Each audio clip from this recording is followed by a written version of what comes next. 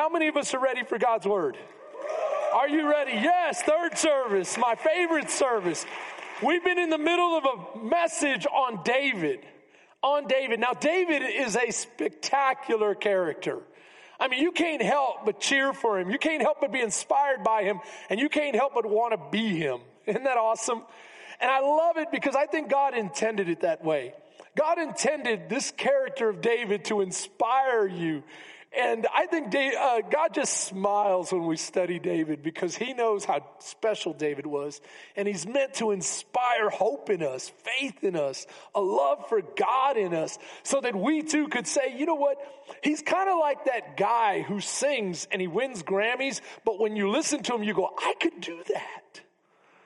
I could do that.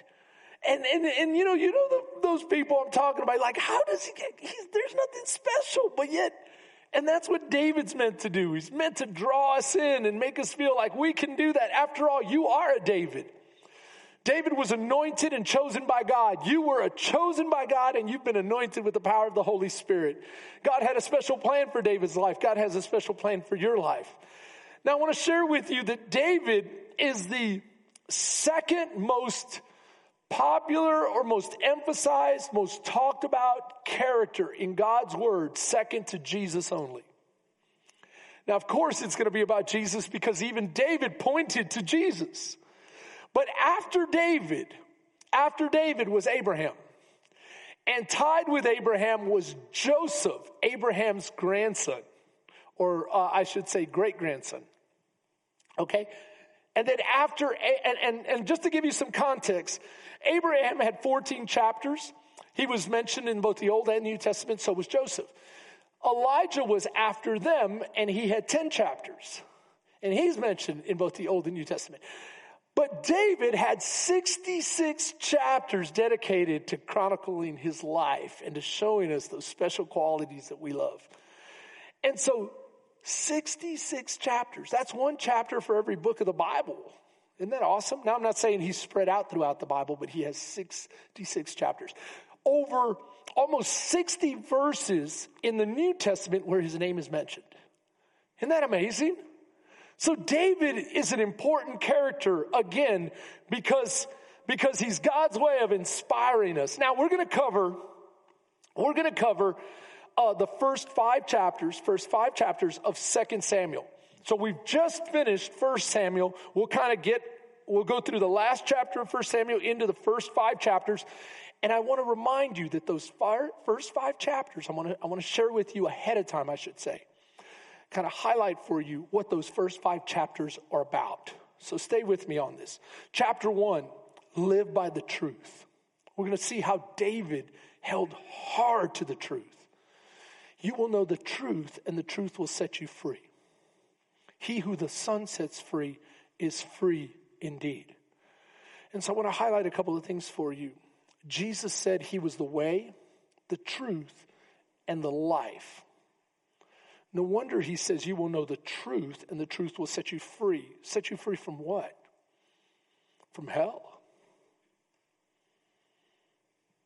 Set you free to live in abundance, in fullness of life. You will know the Son. You will know his way. And as you know his way, you'll understand that it's the truth, and it's that truth that brings freedom inside of you so that you might walk in real life and someday walk from this life into eternity hand in hand with your King. That's what this is all about.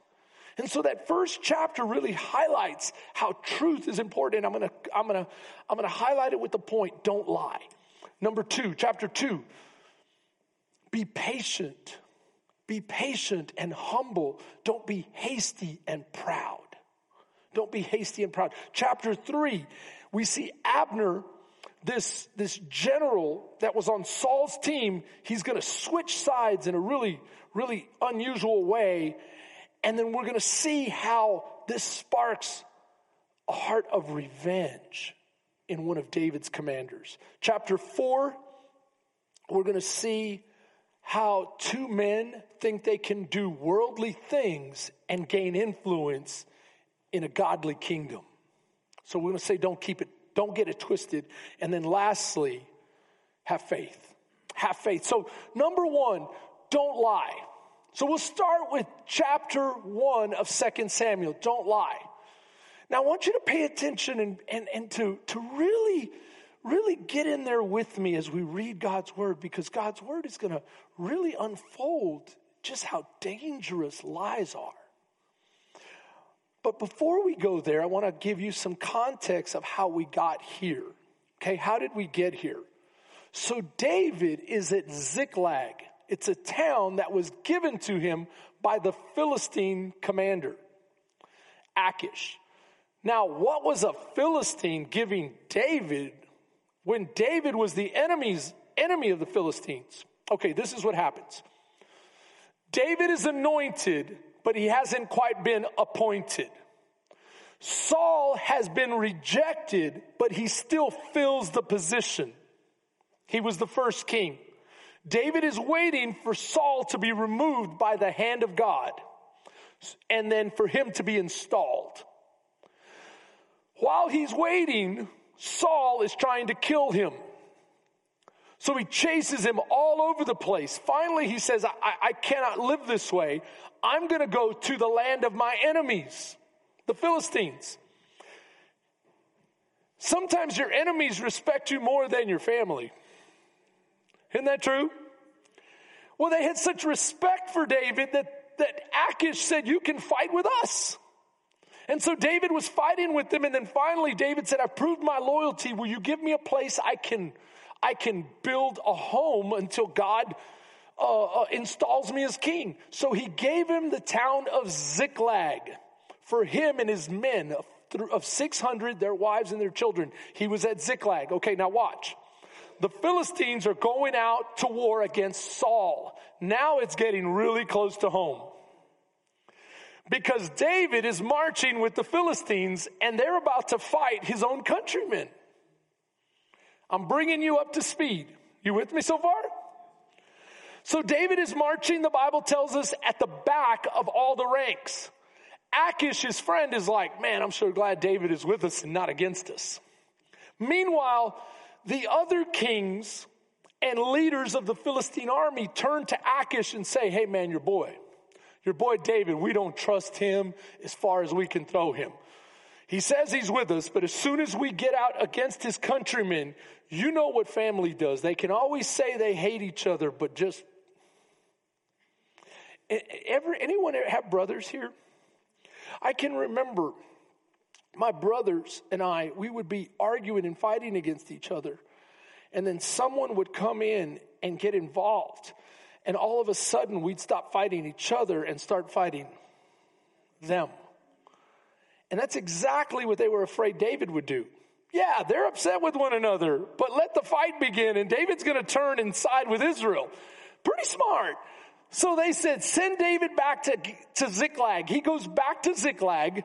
When he gets to Ziklag, took him 3 days to get back, the fire was going where the Amalekites, another evil clan, had raided his town, taken all their women and children, destroyed it to nothing. He falls to his knees. He starts to cry out to God. Meanwhile, his men are so distraught, they even think about stoning him. Can you imagine the pressure? We preached on this already. I'm just catching you up. God says, go get your family. I'm going to give them back to you. He goes and destroys the Amalekites. He's bringing back his family. He's been in Ziklag for 3 days. While he's doing this with the Amalekites in Ziklag, the Philistines are still facing Saul. Saul becomes fearful and he cries out to God, but can't get a hold of God. You ever cry out to God and can't get a hold of him? Come on, be honest. You ever cried out to God and can't get a hold of him? Check how you're living. Check what you've been doing. Check if there's some unforgiveness in your life, some things you got to get straight, because he's calling out to God and he's like, Lord, you won't answer. Hello, hello, hello. Can you hear me now? Can you hear me now? He won't answer. So he gets desperate and goes and encounters a witch. Are you kidding me? Well, God didn't answer, so I did the next best thing. No, you don't. You stay kneeled. You stay on your knees. You stay humble. You wait as long as it takes. And you don't get up until God decides it's time to get up. Amen. What you don't do is you go and break God's law because you didn't get a hold of God. So somehow it's God's fault. He conjures up the spirit of the old prophet Samuel. Samuel comes to him and says, hey, you know, you got all these questions. Don't worry. Tomorrow you're going to be here with me. You're done. God's bringing you home. They're in the fight. He gets wounded. He's running for his life. He gets to a place of peace for a moment, and he turns to his armor bearer and he says, kill me. Kill me. You're my trusted right-hand man. Kill me because I'm wounded. I'm going to get captured. They're going to torture me and humiliate me and do who knows what to me. I cannot bear it. Kill me. He says, I won't touch the Lord's anointed. So he falls on his own sword. That's what end of 1 Samuel says. The armor bearer follows suit. Now, David is at Ziklag, remember? Because they sent him home. He sees Ziklag destroyed. He falls on his knees, goes and gets his family. He's been there for 3 days, kind of putting things back together since they burned it all down. He sees a young man approaching and he looks distraught. So David begins to ask, where are you coming from? From the battle. He goes, what are you doing? Give me news. Remember, he has a friend on the Philistine side and he has his countrymen on the other side. What's going on? And this is what the young man says. How do you know that Saul and Jonathan, his son, are dead? Then the young man who told him said, as I happened by chance, listen to the words. By chance, he's already covering himself. By chance, I just happened to. Probably a lie. But let's keep going. By chance, I happened to be on Mount Gilead, where they were fighting. And Saul was leaning on his spear. Indeed, the chariots and the horsemen followed after him. Now, when he looked behind him, he saw me and he called out to me and I answered, here I am. And he said to me, who are you? And I answered, I am an Amalekite. And he said it again, please stand over me. He said to me again, please stand over me, for anguish has come upon me, but my life is still remains in me. That means I'm not dead. So I stood over him and I killed him. Now imagine you're bringing this news to the anointed king about the king who is chasing to kill him, and he's been waiting for him to die so that he could step into that position. Now you come and you say, it was bad. I happened to be there. It just so happened I was at the right place at the right time. And he needed help. And so I killed him. I killed him. He was almost dead. And really, I didn't hardly do anything. He was going to die anyway. I just put him out of his misery. Why is he backing up? Watch, because I was sure that he could not live after he had fallen, and he was begging for me to die. And so I brought you this. I brought you his bracelets to show he was king, and his. How many of you smell a rat? Come on, live this with me. The Bible just told us that Saul killed himself. Now, you don't want to know what happened. What had happened was, I saw they were fighting, and when it kind of calmed down, I went over there to see what I could scavenge. And I looked down, and there was the king. And I thought, I wonder where I could pawn this. But how are you going to pawn the king's crown and the king's armbands? You don't pawn that. You can't just hawk that. You can't just trade that. You can't just sell that because it might come back to you. How did you get this? So, oh man, I got to come up with a story.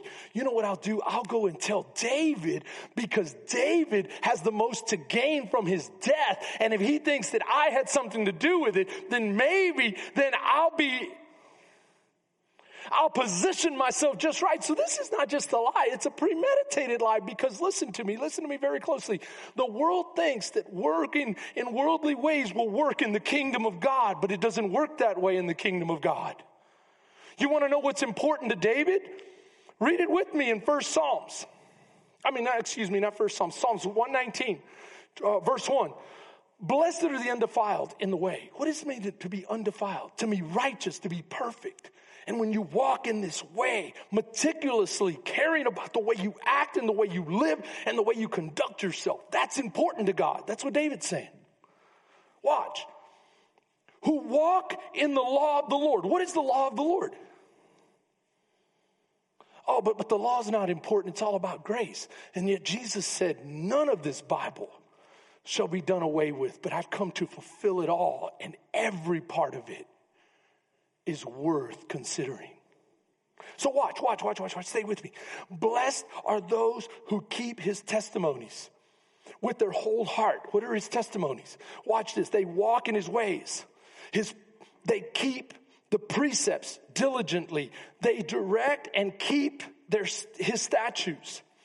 They respect all of his commandments. Keep going, verse 7.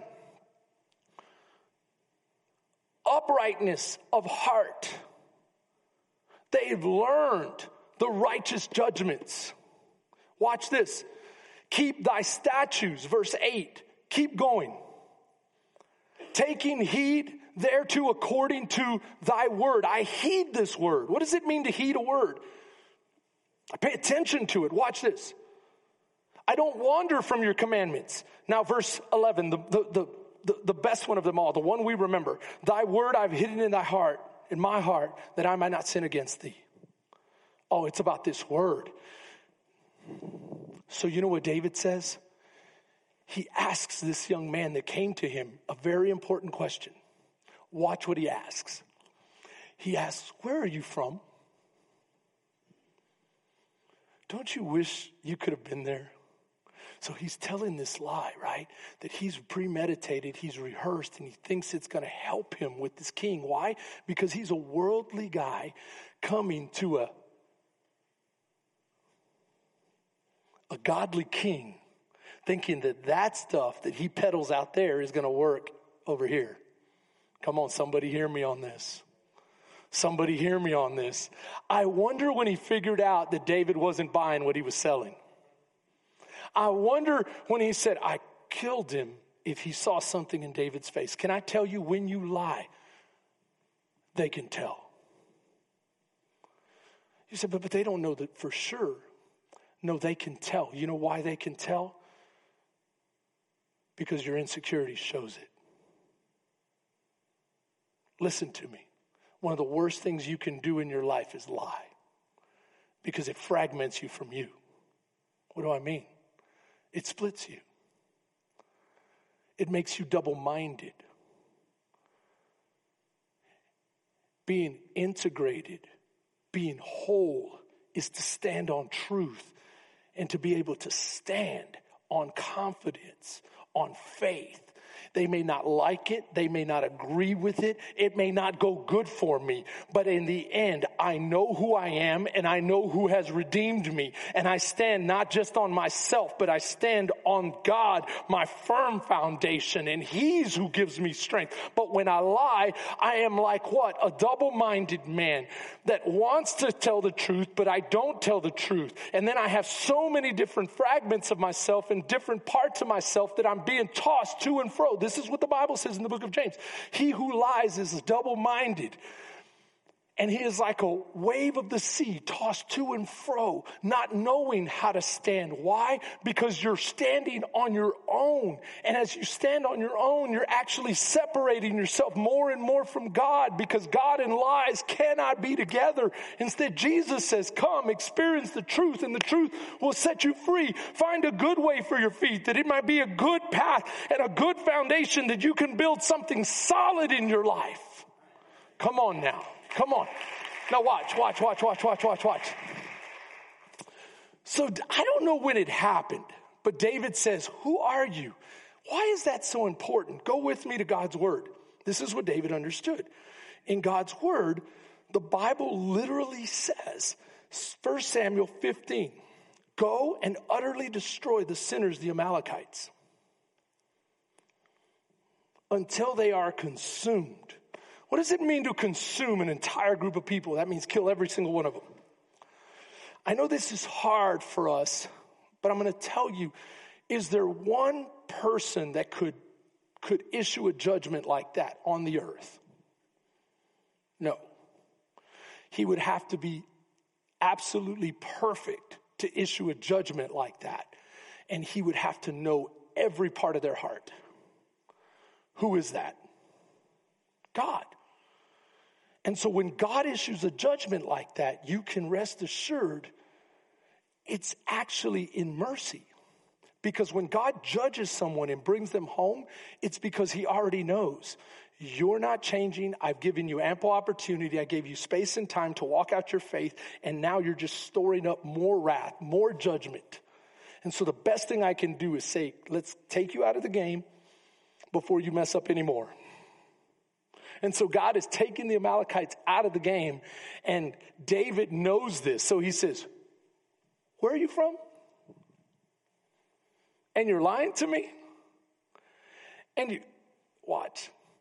Exodus 17 says something similar. Deuteronomy 25. I'm just going to put them up there real quick because we got to go. Watch this. Blot out the remembrance of who? All the Amalekites. Why? Because they were so evil, even when Israel was not a threat to anyone. They were coming out as slaves with nothing. They attacked him, and they didn't attack him from the front. They attacked him from the back and killed old ladies, the crippled, the most desperate. That's what God is saying right there. He says, so I've seen their heart. Wipe them out. You think David knows the law? This is part of the law. It's Deuteronomy. You think David knows the law? He says, I have hidden your law in my heart.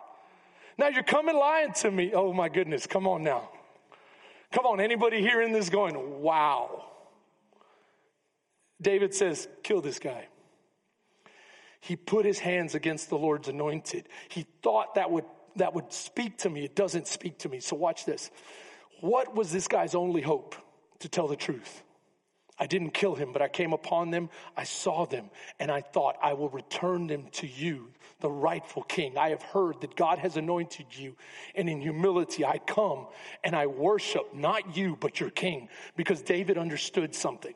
Listen to me, David understood he was a king, not the king.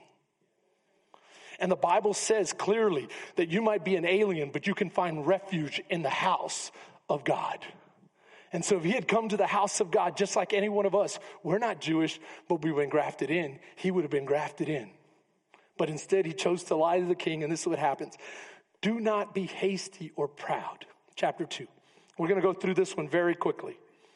What does it mean to be hasty or proud? Well, that's the opposite of being patient and humble. Now notice, in every one of these, David is the opposite. Don't lie. David stands on truth. He stood on God's word. Don't be hasty or proud. David is humble and patient. Do you realize that David was anointed around 14? He doesn't come to be king. And he's only king of Judah, not all of Israel, just Judah. It takes 15 years. So he's about 30 when he becomes king. Then it takes 7.5 years more to become king of all of Israel. That's 20 plus years to fulfill what God promised him way back when. Do you think it took patience? Yes. Can I tell you, listen, be patient, especially my young people. I've got a lot of young people in the room. What happens here is something interesting, because you have Abner, who is serving Saul's youngest son, who Abner has installed as king. You say, who is Abner? Stay with me. Abner was the guy that was Saul's right-hand man. He was there when David defeated Goliath, and Saul looked over and goes, who is this kid? And Abner goes, I don't know. David says, go find out. He says, I'm on it. He was his right-hand man. Saul is dead. Abner is still around. Abner decides, if David becomes king, what will happen to me? So I need one of Saul's kids to be king. After all, I'm part of the family. Abner was Saul's cousin. So in a way, he's kind of like an uncle to this kid that he puts as king. Abner represents Israel and Ishbosheth against David and Joab. Joab was one of David's mighty men. We covered this last time. So Joab and Abner, they end up in a fight. And as Abner decides, I can't win this fight, he takes off. As he takes off, Joab has two brothers. These are all mentioned last time we covered it in 2 Samuel chapter 23, where David lists his mighty men. These are his special forces, elite unit, his Navy SEALs. And these three guys are listed in that list. Watch, this is important. These three guys happen to be David's nephews. Come on. Someone say, oh man, it gets messy when family gets involved. Doesn't it? So now, Asahel, the youngest of these, is swift as a deer. You'll see it as they put it up here. He's swift, he's fast as a deer. He's young. He takes off after Abner. And Abner's running. He looks back and he says, Asahel, is that you?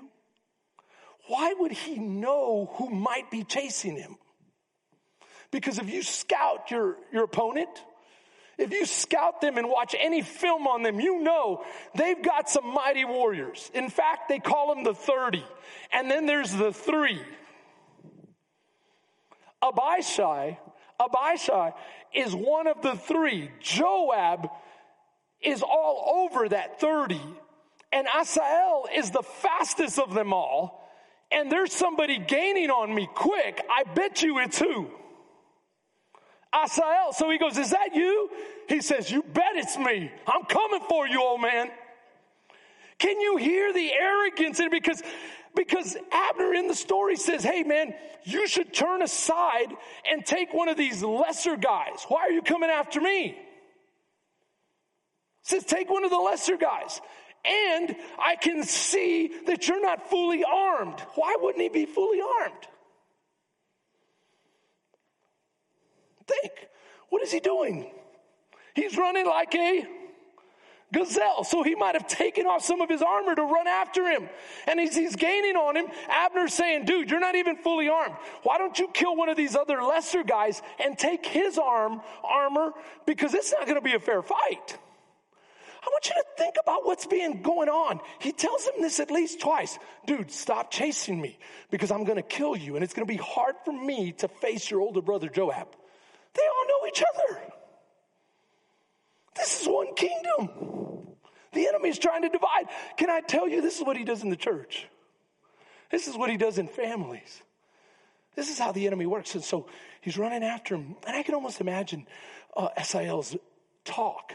Come on, old head, let's see what you got. You're too slow. You got to get up in your run. You got this hurt knee. Your bum broken, busted, disgusted. You ain't going to beat me. I'm going to kill you. See, because I float like a butterfly and I sting like a bee. Ain't nobody as pretty as me, right? I can hear him saying all the crazy stuff we've heard before. And this old guy is saying, listen, son, listen, there ain't nothing that you can throw at me I haven't seen before. Can he say, but Pastor, I don't fight. I don't run after people. I'm young, but how does this pertain to me? Sometimes we have that same hasty, prideful attitude towards our mentors. What can you teach me? You just want me to go so slow. You always want me to slow everything down, Mom and Dad. I know more. Look at my life. Look at how things are going. I'm a champion. I'm this, I'm that. The older guy is saying, I may not be as good as I once was, but I'm as good one. Oh. He might be saying, I've seen it. I've done it. So this is what happens. He waits till he gets close enough with the back end of his spear. What is the back end of a spear? Think about it. Why does the Bible highlight that? It's blunt. So maybe he was trying to what? Knock the air out of him. But one thing the older man knew, this young kid is running so fast, he's going to regret it. I can see him going, boom, right at the right time, and then dropping it into the ground. And as he hit him, and he dropped it into the ground, he impaled himself, and it ran all the way through him. Now let me ask you, who do you think came and saw that? He had two. This reminds me of a Mexican family, because these two brothers are never going to let this go. Isn't that true? It's like, my name is Diego Montoya. You killed my father, prepare to die, right? You killed my brother, prepare to die. And they swear they're going to get revenge on him. But that leads us to number 3. Don't be vengeful. Do you see how David is the opposite? He stands on truth. He's not hasty and proud. He's humble and patient. And he's forgiving, not vengeful. And so what happens is the brothers chase Abner. They're determined to kill him. And finally, Abner says, hey, we're going to destroy each other completely if you guys don't give this up. So he said, we'll give it up for now. But he's like, I te watcho. I'm watching you, man. I'm going to catch you around the neighborhood, dude. Come on, can you read this with me? Isn't that what guys do? I'm going to catch you around. I'm going to catch you slipping, man. And you watch. It's going to be the right time. They're like. So they go on. What happens next? Abner is accused by Ishbosheth, that's Saul's son that he put as king. He's accused of treachery. But why would he be accused of treachery? Well, maybe it's because the Bible says Abner was strengthening his hold on the house of Saul. Maybe it's because he didn't respect this young guy that he made king. Maybe it's because he thought, you don't know squat, you're wet behind the ears, and I'm running this kingdom. And he's strengthening himself to take over, it sounds like. And this young guy, in his insecurity, accuses him of treachery. How? You slept with one of the king's concubines, and you're announcing to the world that you have no respect for the king and that you want to be king. So this guy gets really angry, and he says, you just called me a dog face. Yeah, that's worse than a monkey butt. I don't know, they're just funny. It's funny to me because their insults don't quite have the ring that ours do. But he goes, you called me a dog face. And because of that, you cannot be forgiven. I mean, he goes irate. Can I tell you, he was probably doing it because nobody gets that irate if he's not guilty. Why wouldn't he reason with the young man? If he really cared for him, he would say what? But this guy was hungry for power. And so he says, you know what? I see now that I made a mistake. I'm going to throw my support behind David. I'm going to make him king. Can I tell you something? He was speaking out of pride, and his pride's about to get him in trouble. You're going to see. His pride's about to get him in trouble because who makes David king? God's the only one that can make David king. But he calls David up. He sends messengers over and says, David, I want to throw my support behind you. How can we make this happen? I hear you're a man of your word. Isn't that interesting? He's not a man of his word, but David is. So he goes to David and says, I know you're a man of your word. And if I make a covenant with you, you'll keep it. David says, you heard right. What do you have in mind? I want to follow the Lord. And he even prophesies over David. Do you realize that the Bible includes the prophecy? We'll show it here. He goes, by the hand of my servant David, I will save my people Israel from the hand of the Philistines and the hand of all of their enemies. He says, I know this is what God said. If you know that is what God said, what were you doing for the last 7 years? But now it's convenient. Do you see the nonsense that goes on all around David? Can I ask you, how much nonsense is going around you today in this world? How many lies are told every day on the news? How many crazy things are happening? People positioning and jockeying for power and doing all of these things. And yet David just stays the course. He says, okay, what do you have in mind? He goes, I want to make a truce. I can deliver the noblemen, or better yet, the elders of Israel, including Benjamin, the tribe of Saul. Saul's tribe was never going to accept you. Why? Because they're part of Saul. But I'm Saul's cousin. I can bring them to you. David says, I don't need your help, but if you want peace, I'm all about peace. So David makes this covenant with him, but he says, I have one, listen to me, we're about to finish. I have one thing I ask. I need my wife back. Who is his wife? When David was serving Saul, before Saul turned against him and tried to kill him, Saul gave David one of his wives. Remember, that was a promise that was made when he killed Goliath. Then Saul changed it and said, you still owe me more. David delivered more. He paid the dowry, and he was betrothed to Michal, Saul's daughter. When Saul got angry with him, he took his daughter back from David and gave her to another man. Now, let me ask you, gentlemen, is that right? Let me ask you, ladies, is that right? Let me ask you another question. What do you think of the man that says, I'll take her, she's pretty?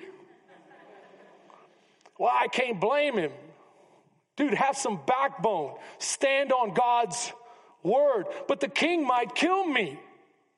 Now, I don't think he'll kill you when he sees the strength in you and says, I will not sin against God. That is David's wife, and I won't have her. Instead of going, I'll take her. So Abner says, we can make this happen. Ishbosheth, which is Saul's son, takes David's request and says, you know what? I don't know if he's trying to be right with the Lord, or if he's scared of David, or what, or maybe he's tired of Michal, but he says, you can have her back. Sends her on. Come on, anybody excited about this story? Isn't this kind of funny? There's some scandalous stuff happening here. And so she's going back, and the Bible says that the guy who said, I'll take her, and became her husband for a time, followed her crying. This tells you all you need to know about this guy. He had no strength. I'll break God's word. I'll take her. She's beautiful. Now she's being returned to her rightful husband, and I'm brokenhearted and crying, and I can't even. Are you kidding me?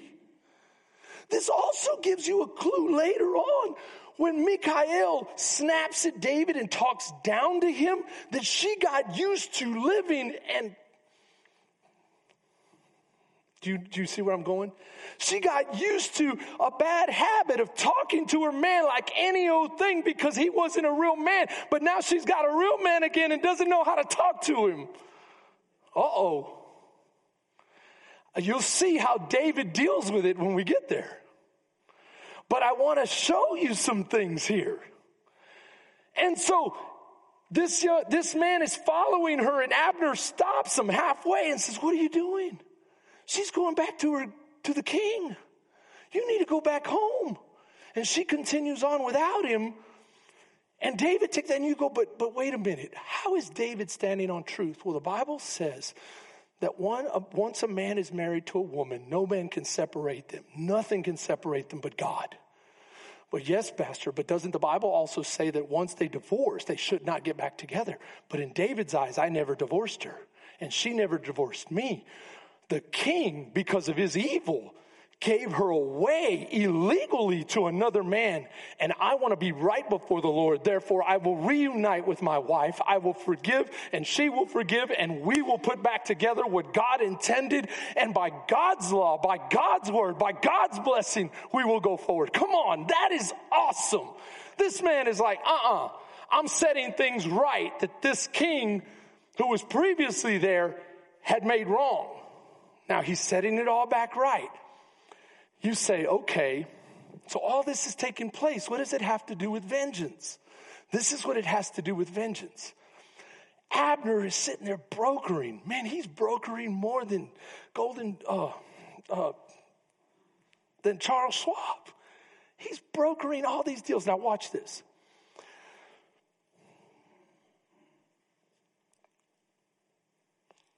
He leaves the palace after making all these deals with David. And Joab shows up. Who's Joab? You killed my brother. Prepare to die. And he's been raiding and gaining spoils for the king because David did not have taxation in place. He wasn't the formal king. Therefore, this is the only way he could keep his government going. Joab and his mighty men would go out and raid their enemies and bring back gold and silver. So he brings back gold and silver. David says, good job. And he says, oh, by the way, Abner was here. He says, what? He found out Abner was here. He goes, why didn't you kill the dirty rat? He killed my brother, remember? He killed your nephew. David said, yeah, I don't want to argue about that based on God's word. He says, no, I don't care about God's word. I don't know if he said that, but you can see it in his actions. What does he do? He leaves David's presence. I can see David saying, Joab, we're cool, right? We're straight. We're good.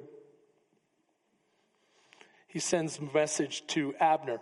The king forgot to tell you something. Meet me at the city gate. Abner shows up at the city gate. He tells his security detail, this is private. I have a special message from the king for Abner. Y'all stay here. Come with me. Puts his arm around him, takes him over a way. And as he's talking to him, he goes, kills him. Cold blood. Watch, it's right there. He died for the blood of Asael, his brother. Now you might be thinking, but pastor, how could this be bad? What does God's word say?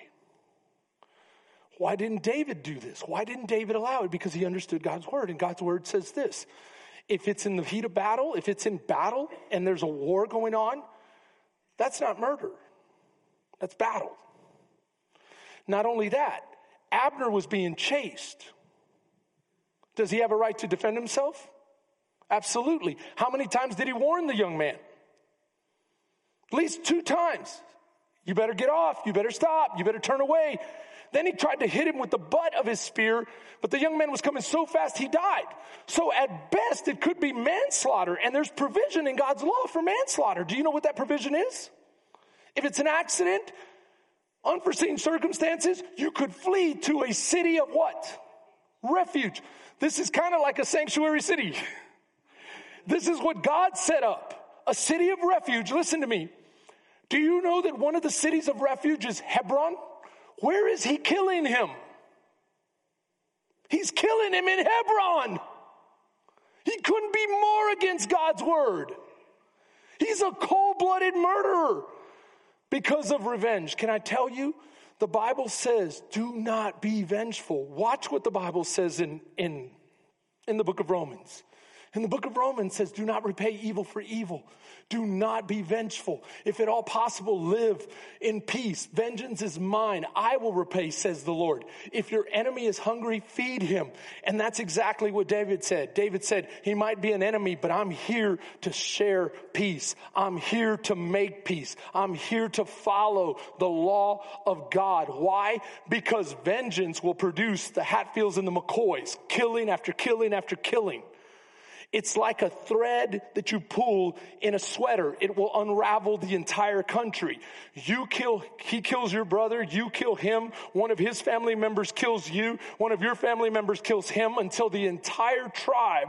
After all, what was Israel if not one big family made up of 12 tribes that were all brothers and sisters at some point? So he says, don't do it. What are you doing? So you say, okay, so what did David do? He cursed judgment over Joab and his entire family. Now, last but not least, don't get it twisted. Chapter 4. This one's very, very quick. Don't get it twisted. So here we go again. You got some young guys. They're watching all this take place. It's Rechab and Banana. Not banana, Banaa. They take matters into their own hands. They're Benjamites. Why is that significant? Saul was a Benjamite. This is where Ishbosheth is. The figurehead king that Abner had put in place. Right? What happens? These two guys decide, we're done with all this. You know what? There's a good opportunity. We know good and well that Ishbosheth is always sleeping midday. He's lazy. He's not fit to be king. Let's kill him and go make a name for ourselves with David. They go in there, do just that. They kill him. They escape. They go over to David and say, David, good news, man. We took care of it for you. At what point do you think they realized it wasn't going very well? Do you see how all of these things are taking place, and yet David, what does he do? Can I tell you the secret sauce?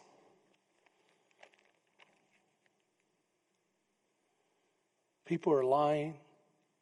People are cheating. People are killing each other. People are vengeful. People are murderous. People are doing all these crazy things, and yet David just says what? Watch, it's right there. Did you not know that when somebody told me about Saul and he thought he would come to me at Ziklag and make a name for himself and get a reward? Do you not remember hearing what I did? I wonder if the young men go, oh, like, let's run. He says, no, it's done. It's done. Your evil won't work in this kingdom. So why did I call it Don't Get It Twisted? Because I keep seeing this in the Christian church. People keep doing evil things, and you say, but what is evil? They call good wrong, and they call wrong good. They redefine gender roles. They do all kinds of crazy nonsense. And they think that that's going to work in the kingdom. But the world does it. What does that have to do with us as Christians? Are you saying that they don't deserve? No, everybody deserves to be saved. Hey, I have sin, but I shouldn't excuse my sin. I shouldn't try to redefine the rules just to make it easier for me. No, God's word is to be revered. So this is where it changes. They got it twisted. They thought somehow that these worldly schemes would work in a heavenly kingdom. David says, no. Last, don't doubt. Don't doubt. What does this have to do? You're about to see David step into full glory. I mean, he's going to be installed. He's going to have a capital city. It's going to be called the City of David. All of these things, but he had to wait 20 plus years, hard years, where people were telling him all kinds of things. Some of his most trusted advisors were committing vengeful acts, were plotting murder, were lying, cheating, doing all sorts of crazy things. Can I tell you, this world is crazy, but stand firm. Stand firm. God has something special for you. This is where I'll end. Stand firm and understand that if you hold on to God's word, he will promote you in the right time. But Pastor, I almost feel like I've been rejected. You haven't been rejected, you've been protected. God is giving you time to show your faith, to strengthen your faith, to mature your faith, because faith will lead to hope. And what is hope? It's an absolute certainty that God will do what he said he will do. And once your hope is mature, it will give way to love. And loving God drives out all fear. That's where David is. David is like, I don't fear anyone. Why? Because if God be for me, who can be against me? You want to kill me? Kill me. If God says this, I'm coming home, I'm coming home. You can do what you want. You say you're going to give me the kingdom, I'm not going to get it from you. You ended up dead by a vengeful act, but that was evil. God will even use evil to accomplish his good pleasure. You say, is that true? Isn't that what Joseph said when he told his brothers? What you meant for evil, what the enemy meant for evil, what all this that took place to me as you sold me into slavery and all this happened in my life, it was evil, but God used it for good. And David is saying, God will use anything to set me up. I need you to get this deep down in your heart so that when you take communion right now, that you say, Lord, I trust you. I trust your word. I'm willing to stand on it, Lord. It is a firm foundation. It's firm. And I know there's a lot of noise, and I know there's a lot of wind, and I know there's a lot of nonsense happening, but I don't care about all that. What I care about is honoring you, because I need this space and time to walk out and to work out my faith. I know I took long, but this is too important. See, some people just want it like that, but faith isn't built like that. Faith requires space and time for situations and circumstances to what? Develop. The circumstances and the situations help David what? Walk in trust. Anyone can say, I trust you, Lord. No, show me. Show me you trust me, God said. Show me you have. I've already dealt with a king like that. His name was Saul. He talked a big game, but every time it came down to it, he didn't trust me. He would not obey. Because this is the thing, it takes space and time. It takes situations, it takes circumstances. And as you walk out your faith, your hope grows, a certainty that I am faithful. And as your hope grows, it gives way to love. And love, listen to me, is obedience. Isn't that what the New Testament says? The New Testament says in the book of John, you cannot say you love the Lord and not obey him. You are a liar. And you're lying to yourself. And so David is standing on something. No, I've seen a few things. It took me 20-something years, but I've seen my faith mature. I've seen my hope blossom. And I've seen a love relationship develop between me and my King. I know, Lord, no one can take that from me. No one can. Oh, come on. Let me hear a praise in this house.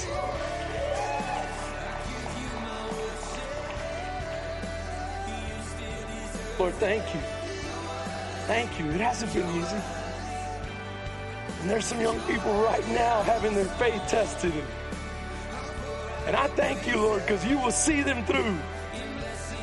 I speak prophetically over them, Lord, and I proclaim that they will, in space and time, face the circumstance and the situation by the power of the living God and by your word. In Jesus' name, we say thank you.